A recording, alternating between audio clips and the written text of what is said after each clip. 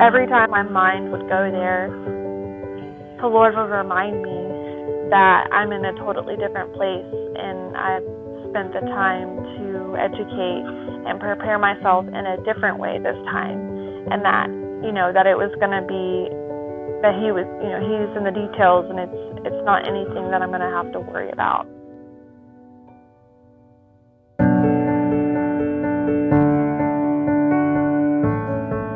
Hi, I'm Danielle.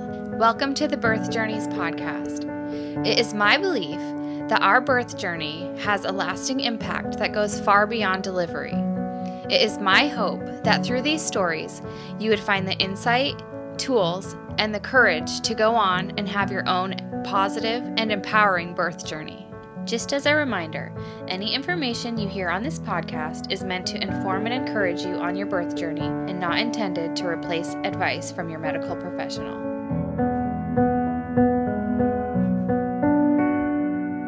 Hi, welcome back to the Birth Journeys podcast. Today we have Jordan on, and she's going to be sharing her birth stories with us. Hi, Jordan. Thanks for coming on. Why don't you start out by telling us a little bit about yourself? Hi, thank you for having me. I'm super excited to get to share this story. So my name is Jordan, and I am 29 years old. I'm from Burleson, Texas. My husband and I have been married for 4 years, and together we have 4 kids, so 2 bonus from a previous marriage from him, a boy and a girl, and then we have 2 of our own, and my son James will be 3 in September, and then I just had Aria about a month ago. Oh, wow. Oh, that's awesome. So where do you like to say that your birth journey begins? Probably after my husband and I, at the time when we were dating, and I met the kids when they were 4 and 6, so but before that, I really didn't want any children. But at the same time, I wasn't exactly sure, but I felt like I was pretty adamant on not having kids. And then my heart kind of changed after they came into the picture. And so those desires kind of shifted. And it wasn't really until later, though, that actually came about, because we were together, I think, for 2 years before we got married. And I didn't really start wanting to have children until, after, I think it was 2018. It may have been 2019. And then my husband and I had conversation while we were on vacation in December of 2019, about how it was kind of like one of those things where, I'm sorry, I feel like I'm jumping all over the place. That's okay. It's one of those things where I felt like, I wanted, my heart had changed, but it's something that we had talked about at the beginning of our relationship, and we kind of decided that we weren't going to have kids. And so it was one of those things where mine had changed, but I really hadn't communicated with him, I guess. And so, like I said, in December of 2019, while we were on vacation, it just came up in conversation how, he thought that maybe it would be a good idea, for us to have a baby. And so, honestly, I couldn't have been more elated. I was really excited and just happy because, I just didn't want to push that on him if it's something that he didn't want. But the Lord definitely softened his heart and transformed it in that way. So, and so in January, obviously, I wasn't using any sort of birth control or anything. So, I got pregnant right away. I found out I was pregnant in January of 2020, and super excited, but also scared, because when I prayed after we had that conversation, I was like, Lord, if this is what you want, then, or if this is, your plan for our lives, then just so be it. I'm ready. And then it actually happened. I was like, oh my gosh, I didn't mean right now. But that's how the Lord works sometimes. So, anyways, super excited. My pregnancy went relatively smoothly. I mean, I had like a little bit of morning sickness and stuff like that in the beginning, but other than that, I wasn't sick a whole lot. I did actually have COVID while I was pregnant, though. Before COVID was COVID, nobody really knew it was COVID yet, but I'm pretty sure that's what I had. But anyways, so as far as like pregnancy is concerned, though, the only thing that I had with James was gestational diabetes. So I just had to, monitor my blood sugar and everything else.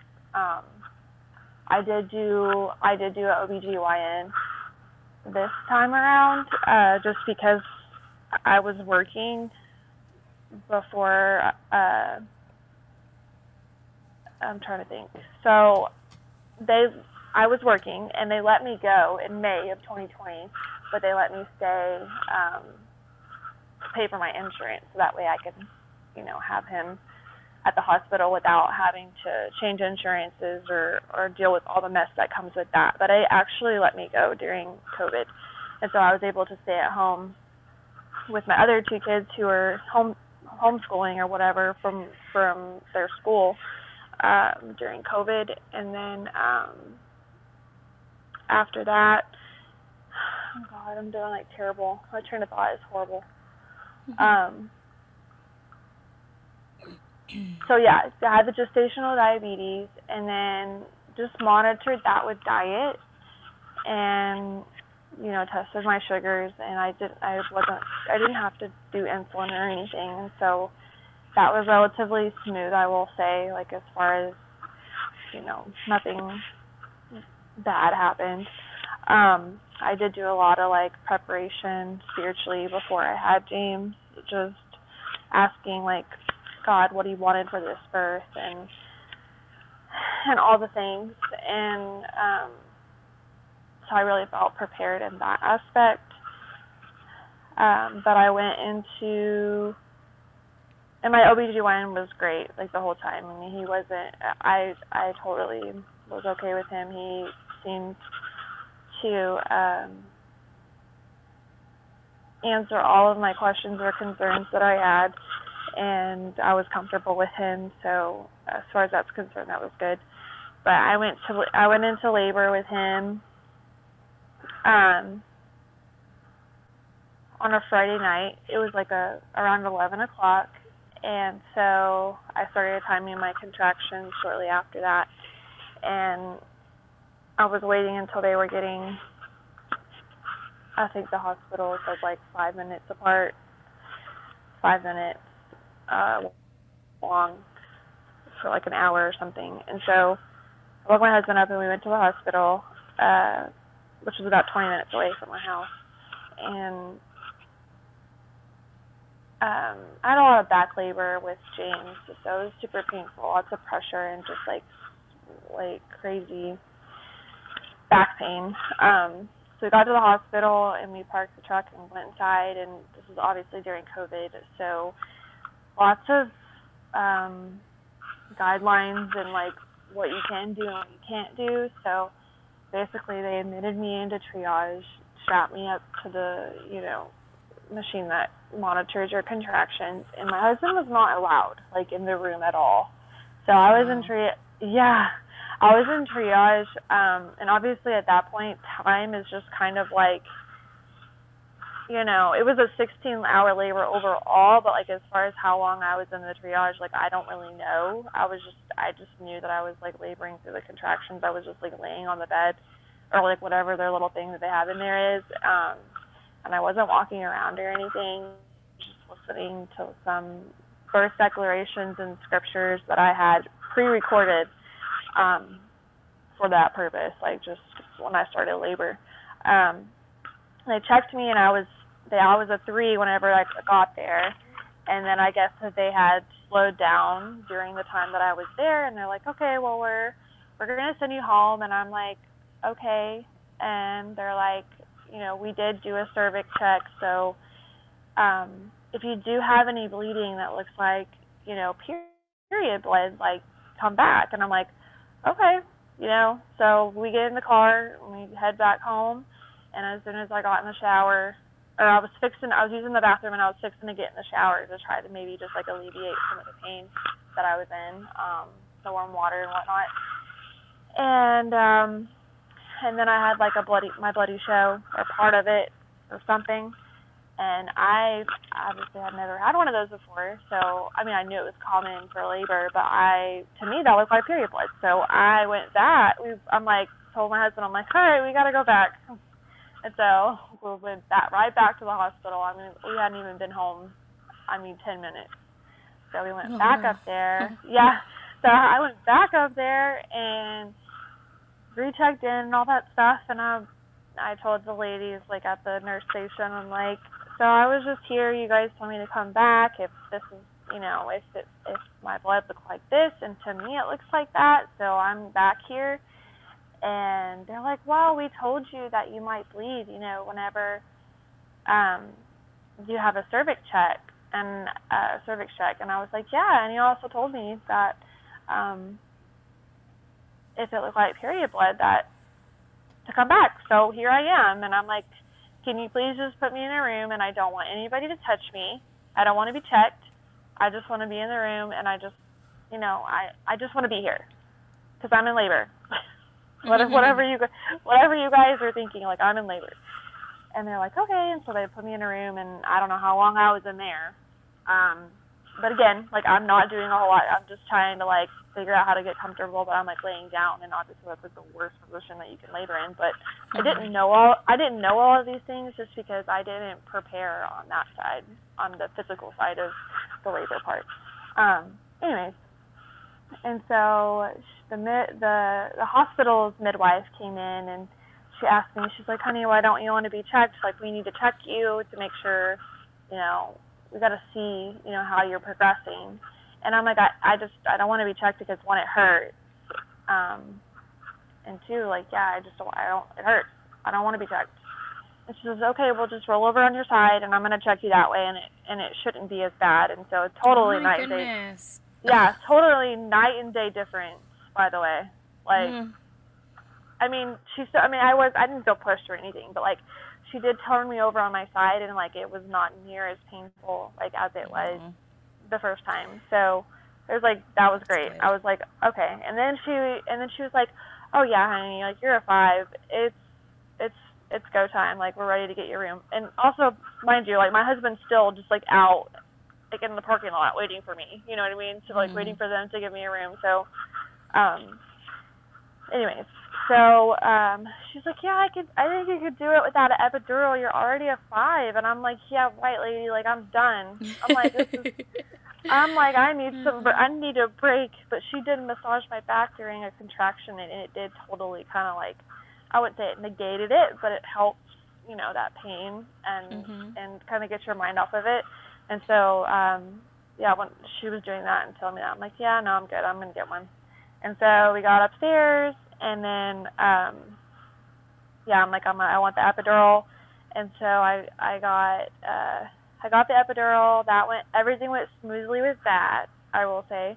I don't know, I was a little bit restless and anxious after I had gotten it, and I guess it was, like, getting in my system. But, like, other than that, it was fine. And I obviously had some relief, so I was able to get some rest. But, of course, that prolonged my labor. It drew it out, So I basically, at this point, it was probably, like, 4 or 5 in the morning. And then when it came time to, like, push, like, I didn't have him until 3:41 in the afternoon the next day. So that was September 12th of 2020. But I pretty much just, like, we would change positions. Like, I would do a peanut ball, and then just change different sides, and then they would come in and check me every so often to see where I was at. And then towards the end, when she was checking me, she actually broke my water, and I was at a 9. And so they were getting everybody ready for me to start pushing. And honestly, like, the pushing process, it was easy. Like, when I look back at it now, like, it was easy. It wasn't a whole lot. It wasn't long. I don't remember them asking me, Like, I really don't, but they did give me an episiotomy so that I guess I wouldn't tear, so they cut me, which is fine, but like I said, I don't remember if they asked me if they could do that or not. I think they just did it. It's fine. I'm not bothered. And so, the only thing that was, like, concerning was when she broke my water, that he had pottied in there. And, you know, like they say, like, that's like that, you know what I mean? It's not good if they get it in their lungs. Mm-hmm. But he was born a day before his due date, so it's not like he was, it wasn't, she said that it's so common, and I didn't know that, so I was like, okay, that's good. She's like, we're gonna have NICU standing by, so don't worry about it.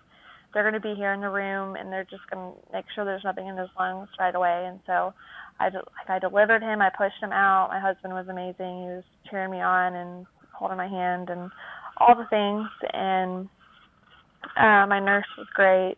She was so awesome. Her name was Lacey.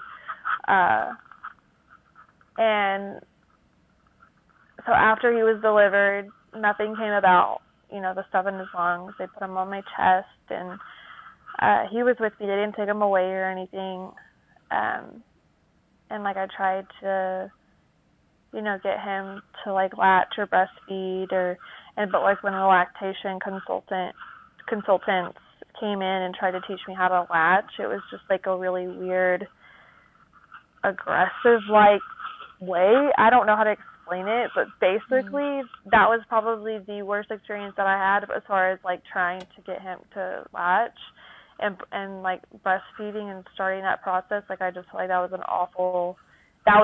part was awful, because, like, my nipples were so sore by the time I left the hospital. And then I did pump, but during that time he had already had, like, donor milk, and, you know, their stomachs are not very big, like, in the beginning, so whatever colostrum that your body's producing, it is enough to sustain them until your milk actually comes in. But just because, like, I just didn't know, and then also with the gestational diabetes, his blood sugar was low. So, like, in the very beginning, they gave him a little bit of, like, sugar water or something to get his numbers up because they were low. And then after that, like, he had some donor milk. Like, he asked me, and I was just like, sure. Like, I don't know if he's getting anything, and it just, like, hurts really bad, and I don't feel like it should. And so by the time I got home, you know, my milk came in, and I did use, like, a pump. He was already so used to the bottle, and, like, for whatever reason, he just, like, sucked down food like it was no tomorrow. Like, I thought it was normal until I saw somebody else's baby, like, the way that they drank their bottle, and I'm like, oh my gosh, I'm like, he drinks so slow. But James was like just a little hangry monster. But but I was able to, I did pump, and I did try to latch him every so often after the fact. I was able to pump for around 3 months, and then my supply could not last. I just couldn't keep up with him, and so we had to supplement, and then I just stopped, and I did formula. But everything after that was just, I mean, it was amazing. Like, the whole thing was amazing. I was really happy with the way that the birth went, because I went in not having really any expectations, because you know, you just don't know. Sometimes the more that you try to, like, control the birth or predict the outcome or plan for it, like, the more stress that it can be, and it just doesn't, you know what I mean? It's just not a good thing to do. So the Lord definitely gave me peace about it and everything else. So I will say that am I going into too much detail? No. Oh my you're god. Okay. Perfect. Okay. So after I had him, it was about, like, 6 to 9 months. I didn't know it at the time, but I started struggling with, like, postpartum anxiety. Well, I knew I had anxiety, but postpartum anxiety, and that really, like, turned into depression because it depleted me so much of those those happy chemicals or hormones or whatever. And I didn't really know what was happening. I was taking a lot of like vitamins and supplements, and I'm like, this is fine. This is like a natural way to do things. Like, I don't really, medicine wasn't even on the table. I had a really bad experience of getting off of another medication that happened like 3 or 4 years ago, and so I was scared to try any medication after that. Like, I was just like really freaked out. And so but obviously if you don't address that and the thoughts just get worse, like it's just, you can imagine it's just like a downward spiral, and that's exactly what happened to me. Like, it really like started like to me it was delayed, first of all. So it was delayed, didn't know what was happening, and then I had my own thoughts about the medication, and so like that just created like this perfect storm of where I was just like in this deep dark pit, and I was just convinced, like, I don't know, it was more, I was like so, like that God was, like I was just like this bad person. I know it sounds weird, but like I was just like this horrible mom, and like for doing this to my family and this, that, and the other, and just kind of letting Satan get in and just really construe and just twist all this stuff in my mind, and I was just being deceived and all the things. So I ended up losing like a lot of weight. Like, I was dangerous. Like, it pretty much, like, if you want to put a label on it, it pretty much turned into like an eating disorder. And it wasn't necessarily because I like was trying to lose weight. It was just like the stress of my thought life on top of, not having any of those happy hormones or anything. So it was like I just lost a ridiculous amount of weight. And I ended up having to be admitted into like a mental health hospital, so that way I could get stabilized on medication. I was supposed to say I was a hot mess. I was like 80 pounds. It was really bad. That's crazy. It was really bad. Yeah, definitely not the highest point in my life. And honestly, like looking back now, I'm so thankful that I'm still here, because I just feel like I shouldn't. I feel like I shouldn't have survived that. So I did, but yeah, I went into actually 2 different places, but the first place, because I was just saying, like, I was like, I would go, like, I went into the first place, and then I got home, and then I wouldn't want to take the medication, because, like, I was convinced that it wasn't going to help. I don't know what obviously it's the chemicals that were imbalanced. Like, I don't know what my problem was. Like, I was just, like, so adamant, like, this is not going to help me. Like, this stuff happened with this other medicine, and this is not going to be able to help me. Nobody can help me. Like, I don't know. I was just believing a bunch of lies.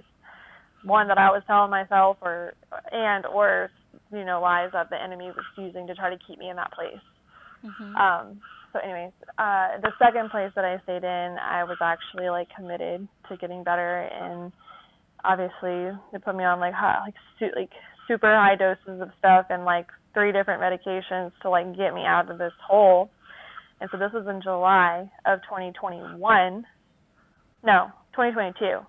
So James was about to turn 2 whenever all this was happening, and I kind of just, because I spent like almost a year in that depression, like I just feel like I really wasted a lot of time, you know what I mean, with him. I mean, he was still with me and everything, but like I just feel like I wasted that time when he was little like that. But it's okay. But so I stayed into the inpatient place for like 13 days, I think, and then I came home, and then they were having me drink like the protein shakes to help try and gain weight and whatnot and all the things.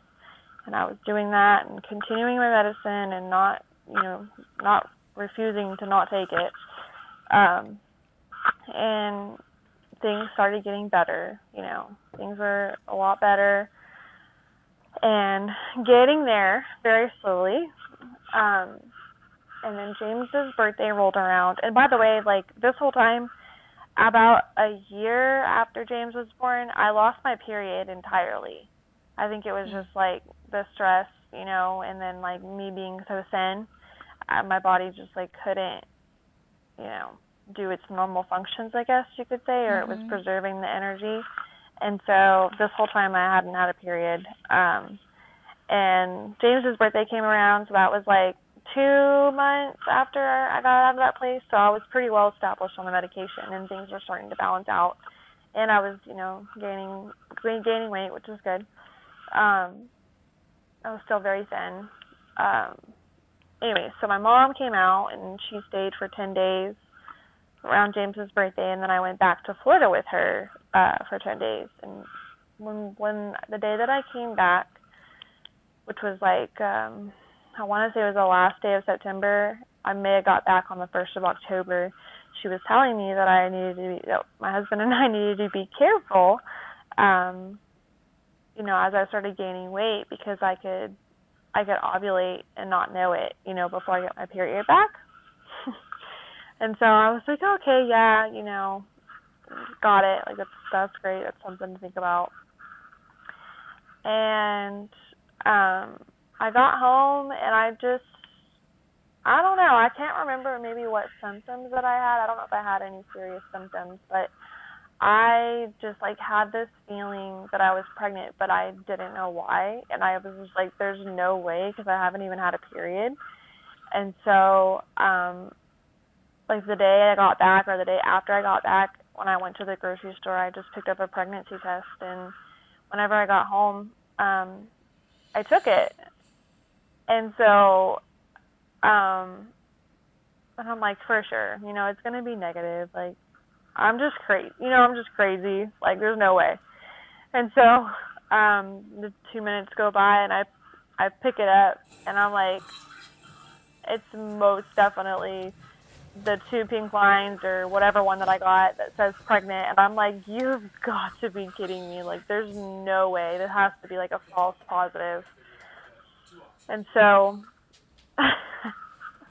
that was like, you know, the most, I couldn't believe it, you know. And so I'm like, wow. I'm not disappointed, you know what I mean? I'm just like in shock. I'm like, okay, this is really weird. Like, is this real? Like, am I, you know, like, I'm like, this can't be possible. And mind you, I'm still very thin at this point. Like, I'm still very, very thin, because I'm just starting to gain the weight back. And, so I'm like scared to tell my husband, because I'm like, oh my gosh, like, he's probably going to crap his pants. Like, what the heck? I'm like, and I'm not going to believe this until I see this little baby on ultrasound, you know, like tangible. It's tangible, or blood work or whatever. And so at this point, I didn't even know how far along I was, because I hadn't had a period. I literally had no idea. So I tell him, and he's in just as much disbelief as I am, okay? So we're both in the same boat. And we're kind of like, wow, you know, we didn't expect this. We didn't plan this. And, you know, all the same things we're kind of thinking in our heads. But he's supportive, and he's, you know, he's okay. And I'm okay once I kind of get past the shock of it all. And then I had my first appointment, and I was guessing that I was like 9 or 10 weeks, like just ballparking. And then when I went in for them to confirm the pregnancy, I want to say I was 11 weeks and like 9 or 10 days. So I was already almost through the first trimester. Wow. And had no idea. Like, wow. Until that feeling, you know, until I got back from my mom. So that means that I would have gotten pregnant in like August. So like a month after I got back from the mental health hospital. So we're like, okay, you know, all the things are, you know, I was like so worried that I was going to miscarry because I was so little, you know, and everything I kind of put my body through during that time. But I had a very healthy pregnancy. All the blood work on myself and the baby were completely normal. I did not have gestational diabetes. So, and I didn't have any issues gaining weight. So everything went really, really smoothly with being pregnant with my second. And we found out, we did a gender reveal on Christmas Eve, and we found out that she was a girl. So that was super cute and fun. And then I also spent time, praying about this pregnancy, the second pregnancy, and seeking more of, I probably decided, I want to say it was right after we confirmed the pregnancy, and I had a due date and all of that, that I was going to use a midwife. And I had a friend from church who had, told me about her experiences and everything else, and recommended the midwife. And so we had scheduled a consultation with her to talk to her about everything. And keep in mind, I did not have, so they let me keep the insurance until the end of the year when I had James, but I currently don't have health insurance. And I don't know how most midwives work, but this midwife, she didn't even deal with insurance. And so that just seemed like the easier route. That was kind of like what pushed me in that direction. It's not was I nervous? Yes, just because I hadn't done it before, but at the same time, I just kind of felt like it was our best option, and I basically have 6 to 7 months to kind of prepare myself mentally and physically and emotionally and spiritually for this process, for the birth. And so I did that. I have a girl that I follow on social media. I actually found her on YouTube. And she's got a company or a business. It's called A Heavenly Welcome, and she's got a Kingdom Birth Kingdom Birth class, Kingdom Childbirth class, something of that sort. And it basically just goes into detail about what God's heart is for our births, childbirth, for as women are concerned, and kind of the different things that you can do as far as the coping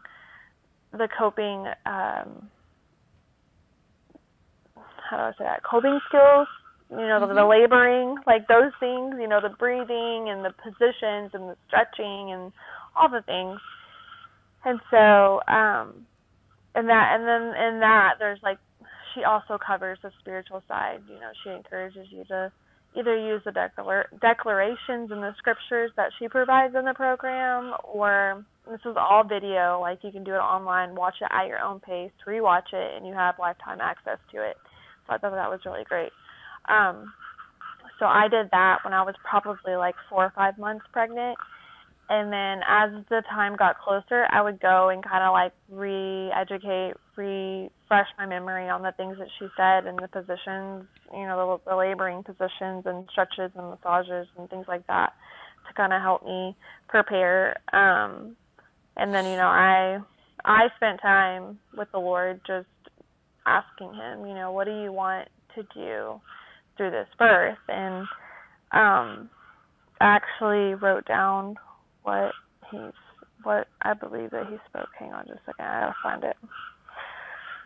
I'm gonna say it was that mostly he wanted to give me the gift of strength, and that the gift that he wanted to give me was strength, and that he wanted me to be bold, courageous, and steadfast, and that he wanted his glory to be shown through me. And so I kind of just hung on to that, and any fears that would come up about, anything, whether coping with the pain or I was never really afraid of anything happening to me or the baby, health-wise. I wasn't worried about being sent to the hospital or not going into labor and having to be induced or any of those things. I think my biggest fear was just the not being able to cope with the labor pains, just because of what I remembered what my first one was like. And every time that I would go, my mind would go there, the Lord would remind me that I'm in a totally different place, and I've spent the time to educate and prepare myself in a different way this time, and that, that it was going to be, that he was, he's in the details, and it's not anything that I'm going to have to worry about. And then on the flip side of things, my husband was super reluctant and just kind of like, I don't like this, and, I support you because, like, this is your choice and this is what you want to do, but, like, he was very clearly freaked out by the entire thing.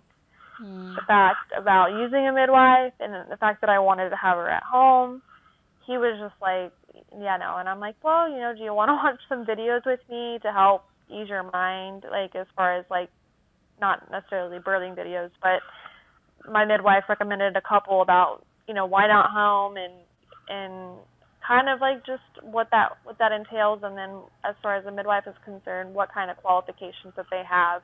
And so it just puts your mind, it put my mind at ease, and then just kind of knowing more information about these things and why being at home isn't as scary as maybe everybody else thinks that it is.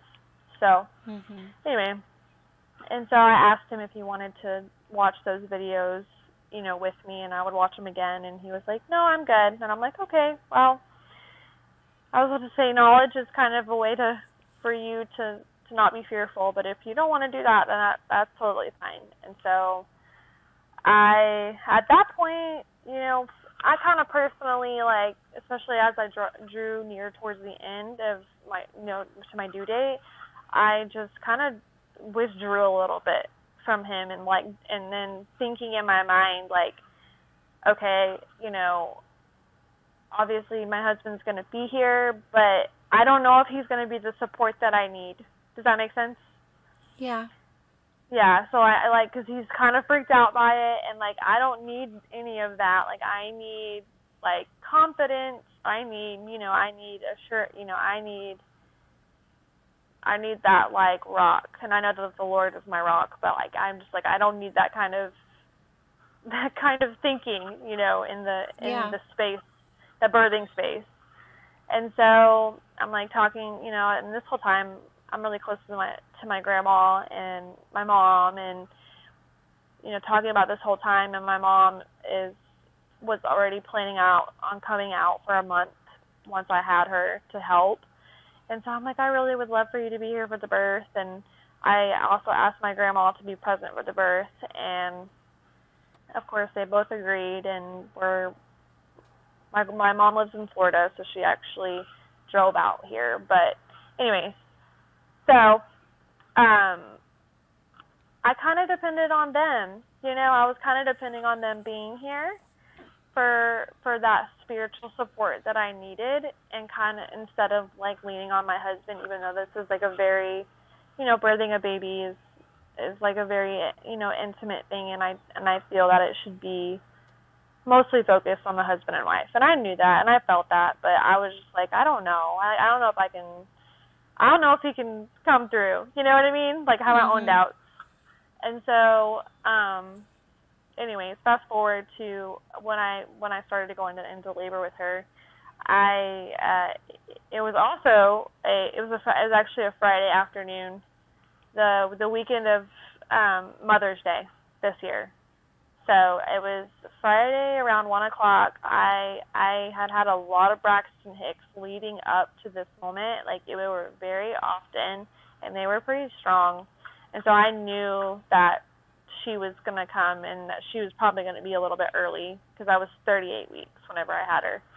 So, anyways, so I went into, I started, like, early labor contractions on Friday around 1 o'clock. And I texted my midwife and kind of let her know, like, hey, I'm having a little bit of bleeding, my husband and I, we did have sex last night, but, I didn't even bleed after that.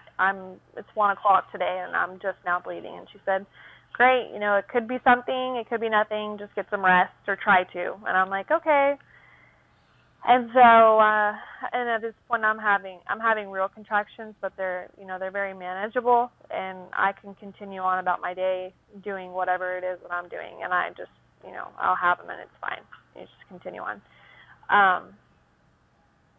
Anyway, so Friday, it just kind of continues on and off Friday and into the night. I didn't sleep really well. Sometimes some of the contractions were waking me up, so I didn't sleep a whole lot. And then I was able to fall asleep, thankfully, later to rest through them. And then they continued on throughout Saturday. They were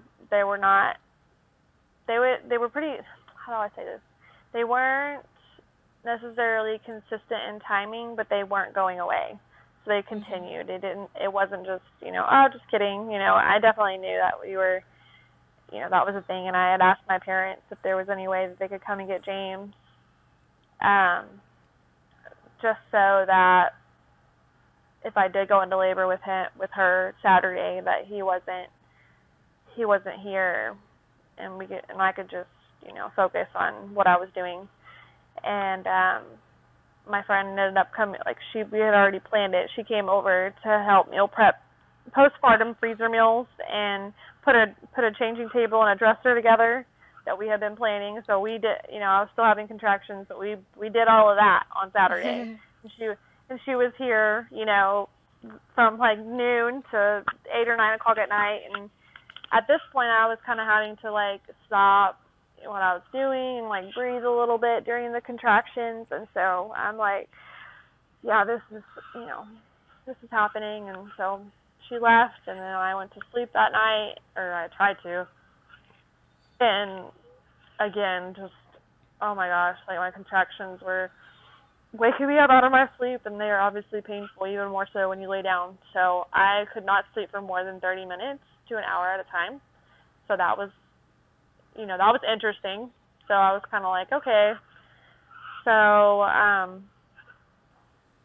7 o'clock Sunday morning rolls around, and I text my midwife. I'm hey, so I'm still having contractions, but I can't sleep. So I'm what do I do? It's been 2 days, almost 2 days at this point. What do I do? And so she's you can take some Benadryl to maybe just help calm everything down, just so you can get some rest. And if you want to, we can do a cervix check. You can come up here and do a cervix check.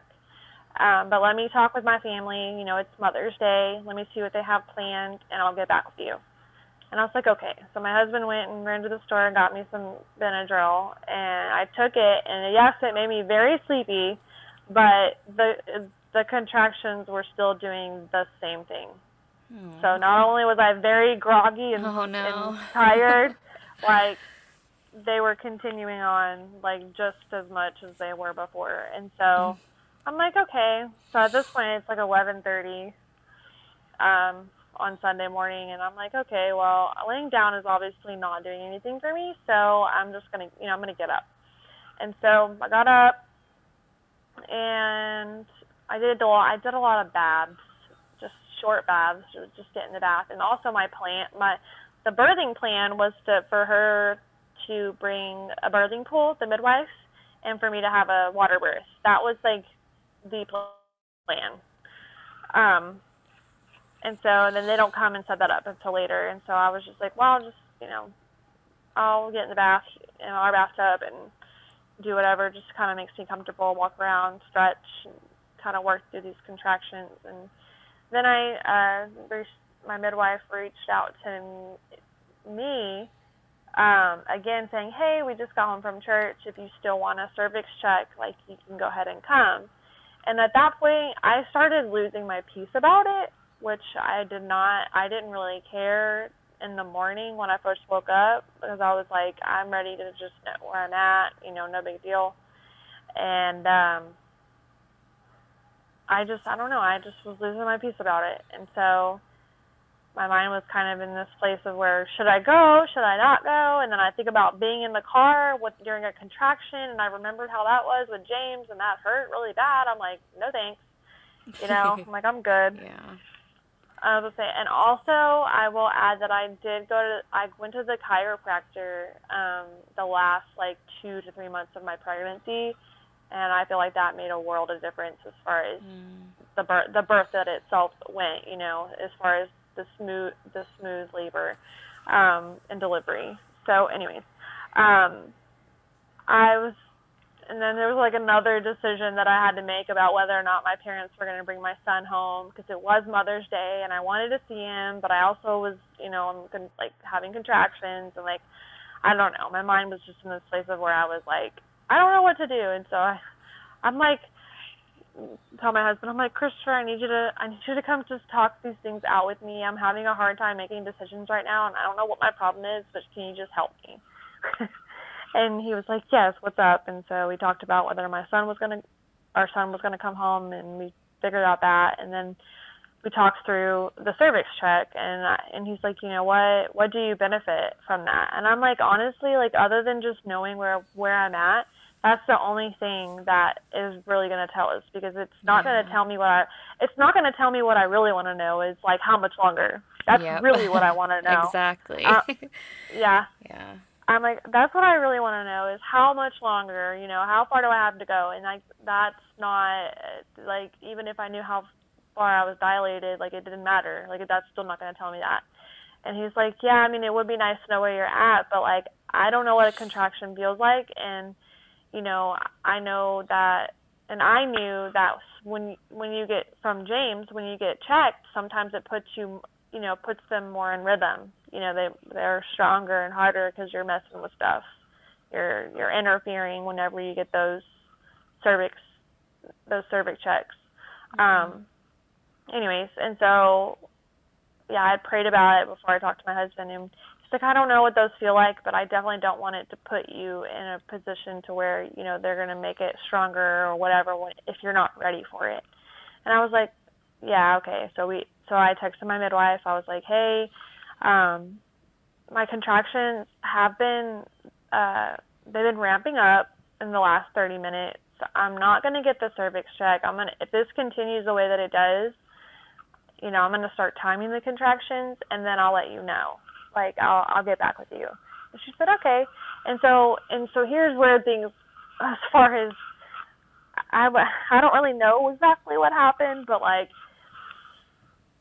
I was under the impression with the information that my midwife had given me as far as like when she needs to come is like when you're having contractions that are 4 minutes apart, they're 1 minute long for an hour. That's the 4-1-1 rule. So I assumed whenever I told her that I was at that place, that she would just automatically come, you know? So that's just like a preface, like to what everything else that's about to happen. And so I told her that I would time my contractions, and I did. I had my husband start timing them, and they were like 4 minutes and 16 seconds apart for an hour or whatever. And so I told her that. I'm like, hey, they're like this far apart. You know, like, just letting you know. And she was asking me questions. She's like, well, you know, she's like, that's awesome. Are you able to talk and eat? So I just assumed she meant through contractions or in general. And I'm like, yes. I mean, I do get nauseous during some of the contractions, but yes, I can still eat, and yes, I can still talk. Is she fussy? Is she ready to eat? Okay. I was going to say, I put more diapers you have to go to the bedroom to get more diapers since he's not out here. Anyways, and so she just replied back like, awesome, like, great job. And I'm like, okay, like, she doesn't seem concerned. You know, why should I be concerned? And concerned as in being like, it's time for her to come. Like, not that anything's wrong. So, and then a little bit of time passed, and I started feeling like maybe some of my water was leaking, like from the amniotic fluid, like like there was like a little tear, and I was just kind of leaking some of it. It wasn't like a big gush or anything. But so I texted her that. I'm like, hey, like, so this is happening. I don't really know, what that means. I don't know what that means or whatever. And at this point, I'm not really timing contractions like I was, but they're more frequent and they're stronger. So I mean, and I can tell that just by the way that it feels. And she's like, well, are you wearing any pads? Are you soaking through them? And I'm like, well, I was wearing one whenever I was having like my bloody show, but I'm not wearing one at the moment. But like, yes, my pants are soaked. And she's like, oh, well, it's probably just mucus or something like that. And I was like, okay. And so at this point, I'm pretty sure I was already in active labor, close to transition, because like I said, they were getting really close together and stronger. And my grandma shows up. My husband's here. He's helping me labor through the contractions, rubbing my back or just, being there, being that support, which he did great, by the way. And my grandma got here. I don't even know what time it was. It was for like 3 or 4. I don't know. But my grandma got here and just laboring through contractions. And my dad calls my grandma. And my dad asks her if the midwife is there and if anybody's called the midwife. And she's like, no. And my dad said, well, he heard me labor through a contraction and was like, she needs to call the midwife when she's done with that one. So I called her and I was like, hey, so, like, when did you, like, when were you going to come, or just something along those lines, like, and she's like, well, I'm all packed up. I'm ready to go. You just say the word. And I was like, oh my gosh, you've been waiting on me to tell you to come? Oh. I'm like, okay, well, I thought I was just giving you all of these updates so, like, you would know, like, when to come, because I feel like you would know. I'm like, okay, yeah, whatever, that's fine. Yes, please come. At this point, it's like, I think when I called her, it was like 5:12 in the afternoon, and so I called her, and she's like, okay, I'm getting all my stuff, everything's already packed up, I'll be there. And I'm like, okay, cool. And so at this point,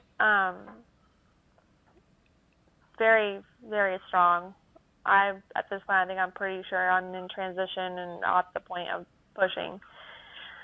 And I am kind of walking around and just doing these things, and I have like a small urge to push, and I'm like telling my husband, I'm like, hey, I think I'm gonna have to push soon. And he's like, no, don't do that. And I'm like, okay, well, I'm just letting you know, no big deal. And so I'm kind of walking around between contractions, and I come over by our fireplace, and we have like a brick seating area in front of it, and so I have my leg up on that, and I'm just kind of stretching during a contraction, and again, just feeling that pressure and that urge to like push. And when I did, it was like, it's probably my water or part of the water. Part of it came out, and I was like, I don't know what that was. It wasn't the baby. I'm like, but I need to push. He's like, no, just wait until Molly gets here. You're like, you need to wait until Molly gets here to check you. And I'm like, you don't understand. Like, I need to push. And he's like, oh my God, okay, well, get off the carpet. Get off the carpet. And he's like, I'm going to pick you up and carry you. And I'm like, no, you're not. I'm like, don't you pick me up. And he's like, well, come over here. And at this point, like, I'm almost crowning with the baby. Wow. So, he got my pants off, or I don't know who took them off. Somebody took them off because I didn't have them on anymore because I was wearing shorts. And I was like, don't recommend walking while crowning. That hurts. Oh, so gosh, if you don't have to do that, don't recommend it. So we I hobbled. It was like 5 feet. I only had to hobble was 5 feet, but that was like I don't know. That was more painful than a contraction. Anyways, so I hobble over there, and I'm like, I need a chair. And so he tries to bring me, like, this rolly chair that we have, like, for my desk. And I'm like, no, I need something stable. I'm like, I need something stable. And that doesn't roll around. And so he's, like, yelling at my grandma, Nina Jay, call the midwife again. And so my phone's plugged in over there in the kitchen, and she's like, I'm telling him I need a real chair. And so he goes in the kitchen to get the chair, and she's like, how do you get into her phone? And so he's like she's trying to get into my phone to the password. And they finally get into it, and they start calling, and I forgot that I had my headset on because I was listening to praise and worship music. So they start dialing on my headset, and so I turn my headset off so they can actually talk to her. And all of this time, like, I'm telling you, this baby, like, she's coming. Like, her head is fixing to come out. And so I'm like, Christopher, I need the chair, and I need it now. Like, I need it right now. And so he comes over here and gets the chair, and he's like, okay, you got to sit. And he, like, looks down, which I'm pretty sure I already knew at this point the baby was out. He's like, you got to sit. And he's like, oh, my God, her head's out. No, you can't sit. And I'm like, I know. And he's like, Molly, the head is here. What do I do? He's like, what do I do?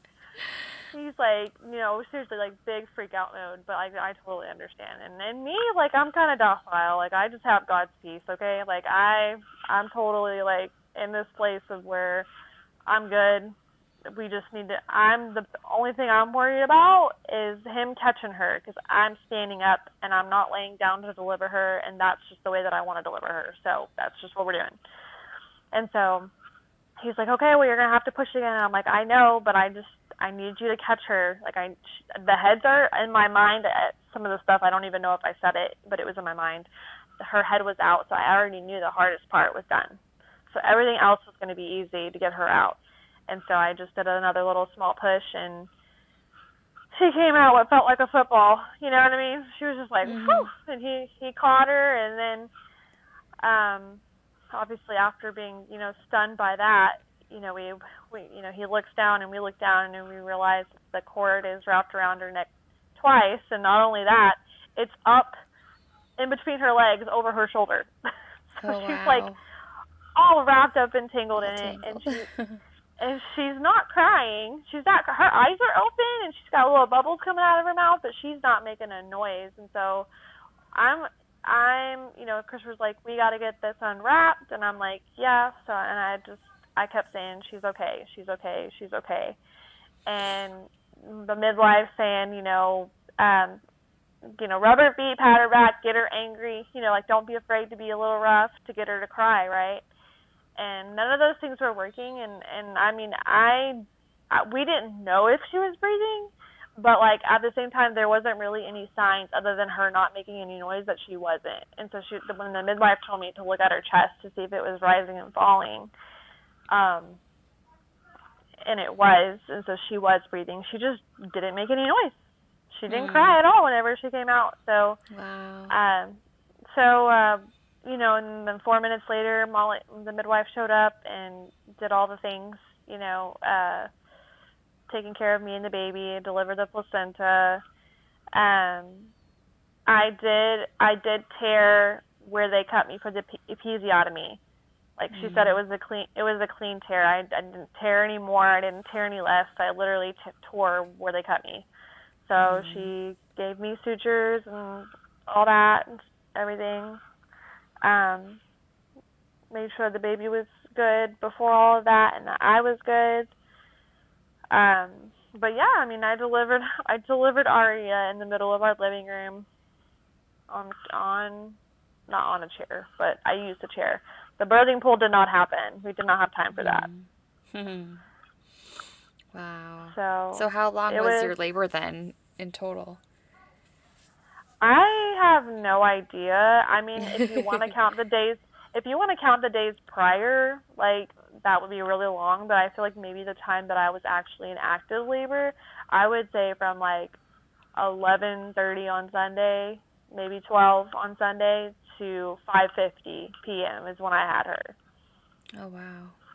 So, yeah, I mean, and honestly, like, my husband it was really good because, like I said, I kind of was in a place of where I was like, I don't know if he's going to be what I need, and my mom she was already planning on coming out on a set date. She was going to come a week early before the baby was supposed to be born, and she didn't make it out. So it was my grandma, myself, and then my husband that were actually present for the birth.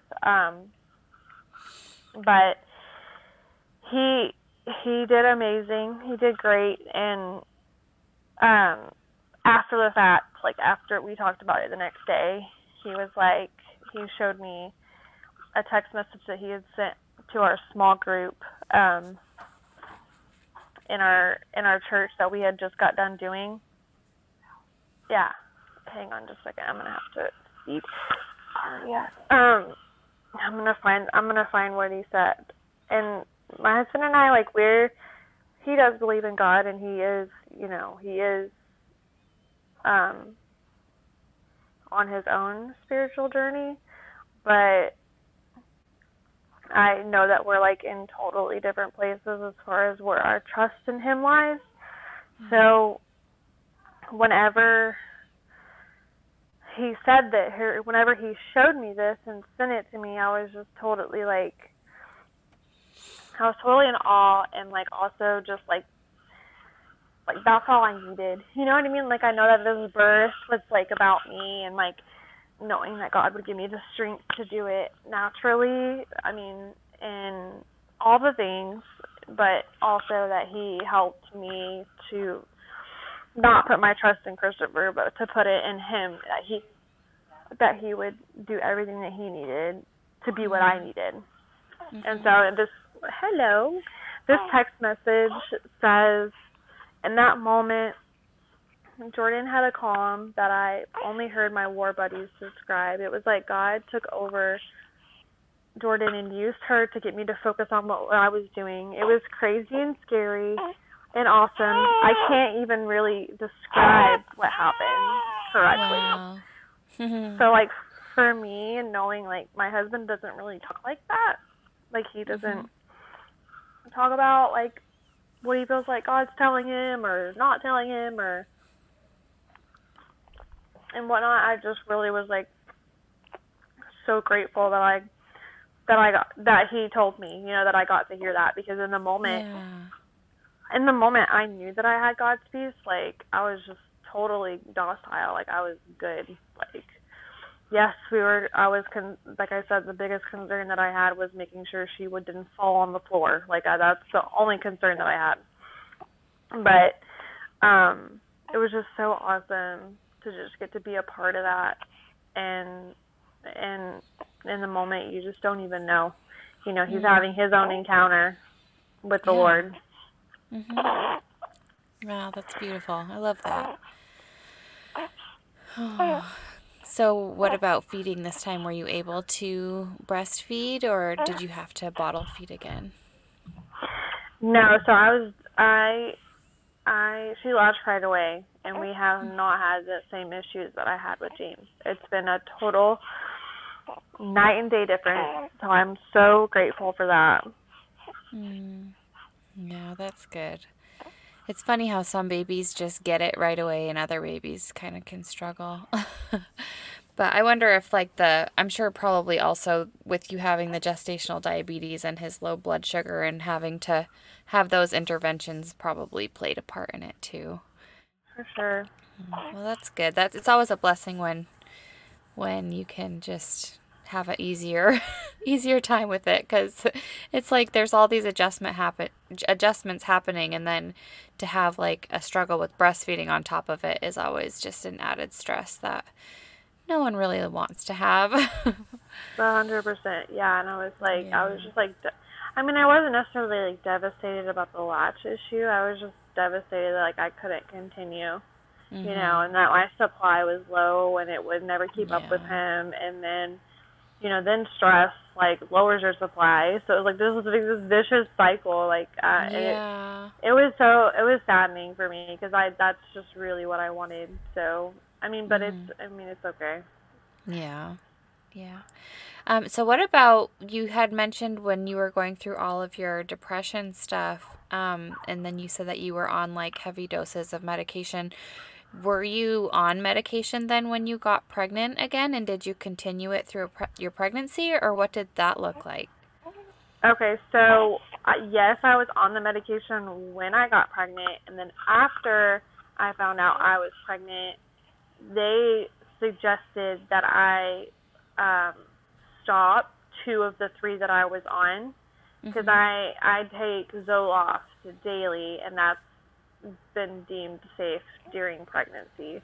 So I continued the Zoloft, and then I weaned off of the other 2 that I was on over a period of time, because it was still, it was still early. I was like almost 3 months in when I found out, and so I was off of them before I ever had her. So I just went down and down on the dosage. Yeah. So then how did you feel during that pregnancy? Did you struggle with any sort of like depression during the pregnancy, or do you feel like you were pretty good, or was the Zoloft just help you stay in a good mental state? I would say, I think the Zoloft I did have some, I could tell when I was going down on the other stuff, so that's why I did it really slow. But being able to have the Zoloft really,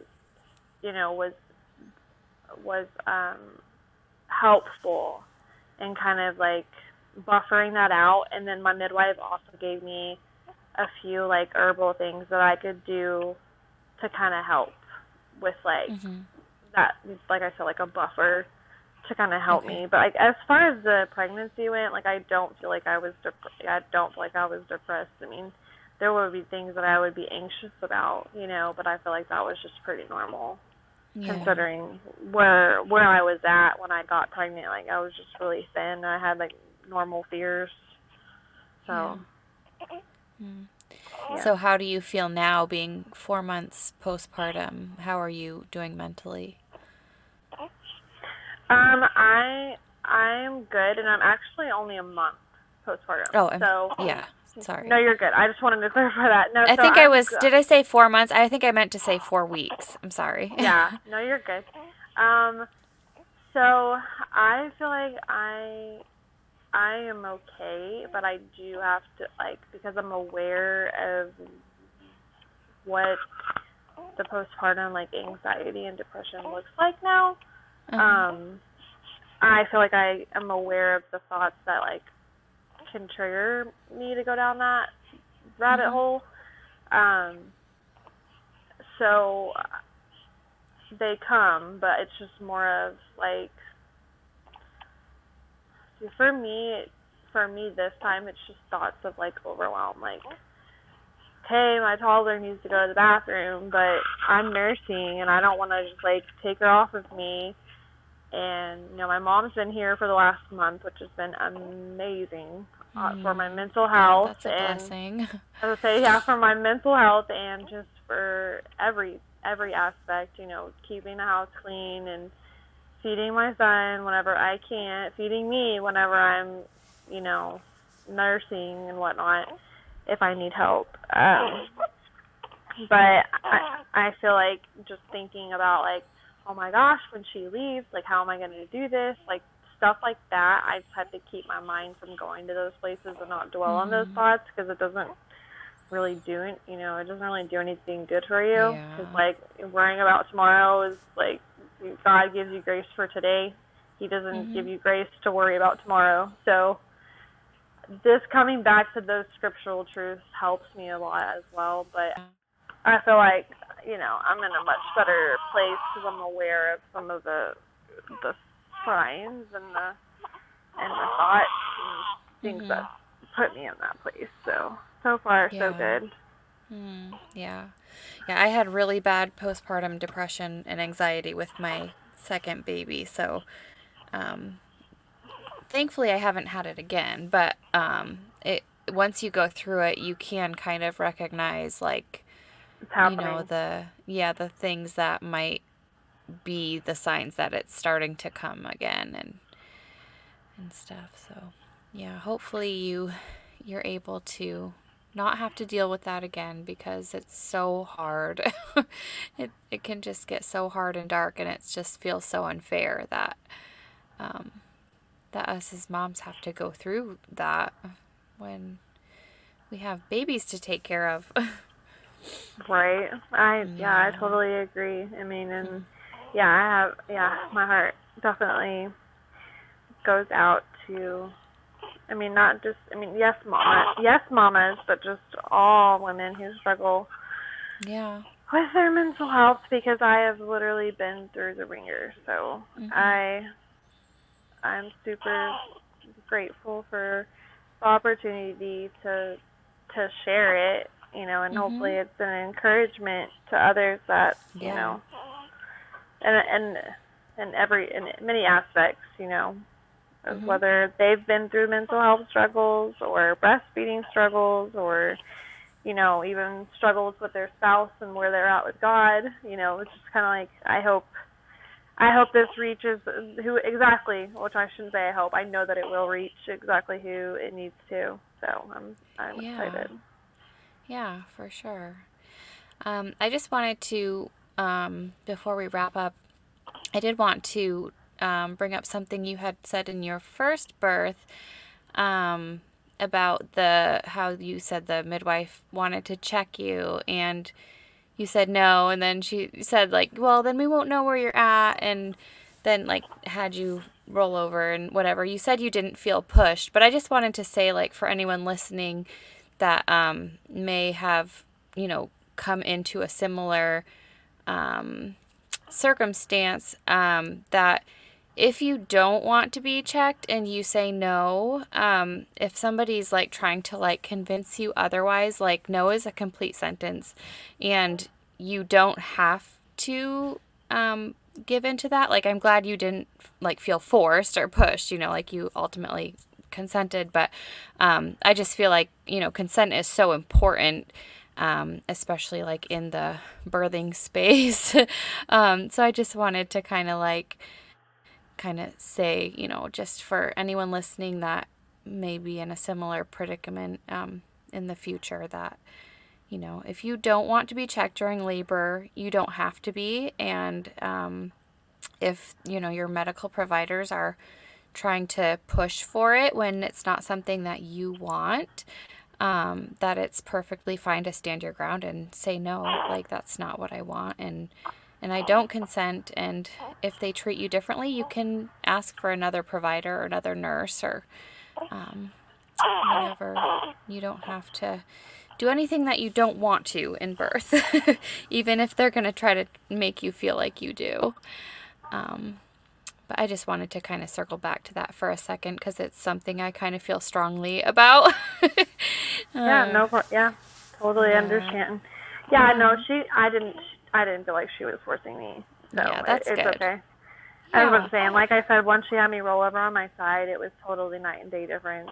The only thing that I will say that bothered me about going I mean, I don't know if this is everybody's experience with their OBGYN, but my doctor that I had spent, you know, 9 months establishing a relationship with while I was pregnant with my son, that was not the doctor who delivered James. Oh, no.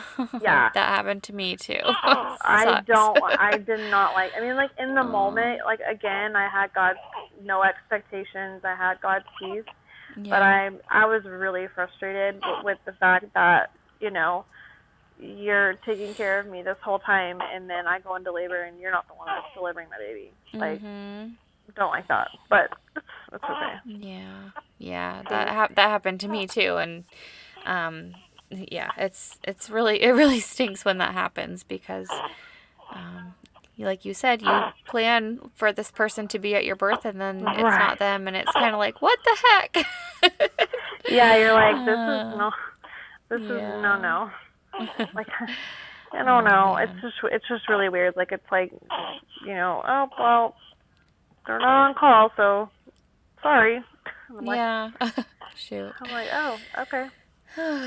Oh, man. So, anyways, as far as resources planning for your birth, you mentioned a Heavenly Welcome Kingdom Childbirth class. And you mentioned something else. Shoot, it's escaping me right now. Was there anything else that you used? Oh, yeah. Yes. Yeah. I It's think like her so. YouTube channel has got some videos on there. I also used some of those videos for James as well. But I Okay. actually took the Kingdom Birth Child class, which I did not with James. I took it when I was pregnant with Aria. Okay. So, but yeah, she's got an Instagram. She's more active on Instagram, and all of her information is there, as Okay. far as like the website and then getting access to the class and yeah, and then YouTube is good too, but she's a lot more active on Instagram. Okay. All right. Did you have any other resources that you used besides that one?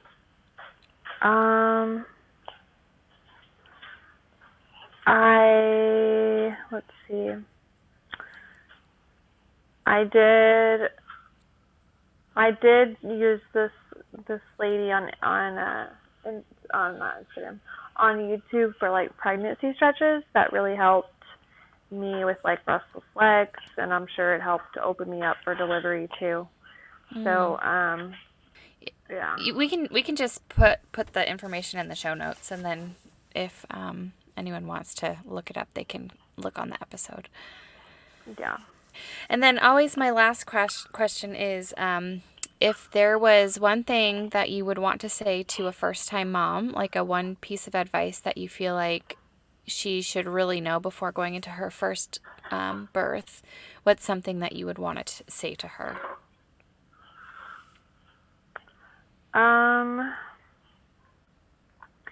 Probably one, just to take all of your expectations and give them to the Lord for every aspect, whether that is like your pregnancy, your labor, your delivery, postpartum, like everything. And secondly, that it's okay if you can't get everything done, like after you have the baby.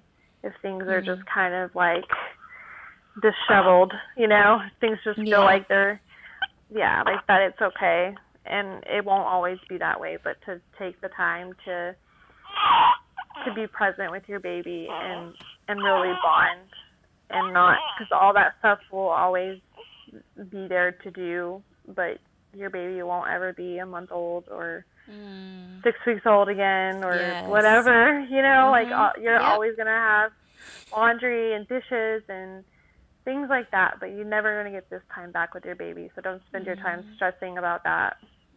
Yes, that's good advice. Yeah, Totally. as I was saying. Yeah. Cool. Well, man, thank you so much for sharing your stories, and that second story was beautiful. I just love how, God gave you a word for your birth and how you got to watch it play out, and now you have that testimony of what he did through that and for his glory to be shown, and the story about your husband, and yeah, it's just beautiful. And thank you for sharing about your also your mental health struggles as well. That's something that I think can really encourage other women, and just to know that the ones that are struggling with it too, that they're not alone in it. And sometimes you do need more intervention, and that's okay. That's not anything to be ashamed of, or you really, your mental health is so important to take care of, and I'm glad that you were able to get the help you needed, and also have that testimony to share as well. Yeah, I was going to say, it's definitely,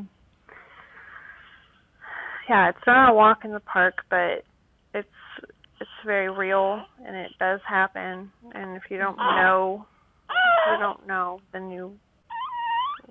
Yeah, it's not going to save somebody else from going through that. And then at the end of the day, like, you know, I'm still a really good mom, you know? Yes. Even Totally. through that, I was a good mom. Like, I mean, did I delay some of my own healing and things like that because of fear and things like that? But yeah, but it's all part of the process, you know. You got to learn sometimes. A little bit. I learned the hard way, unfortunately. Well, I'm glad that you're hopefully on the other side of it, and Yes. hopefully you're able to not have to deal with that again.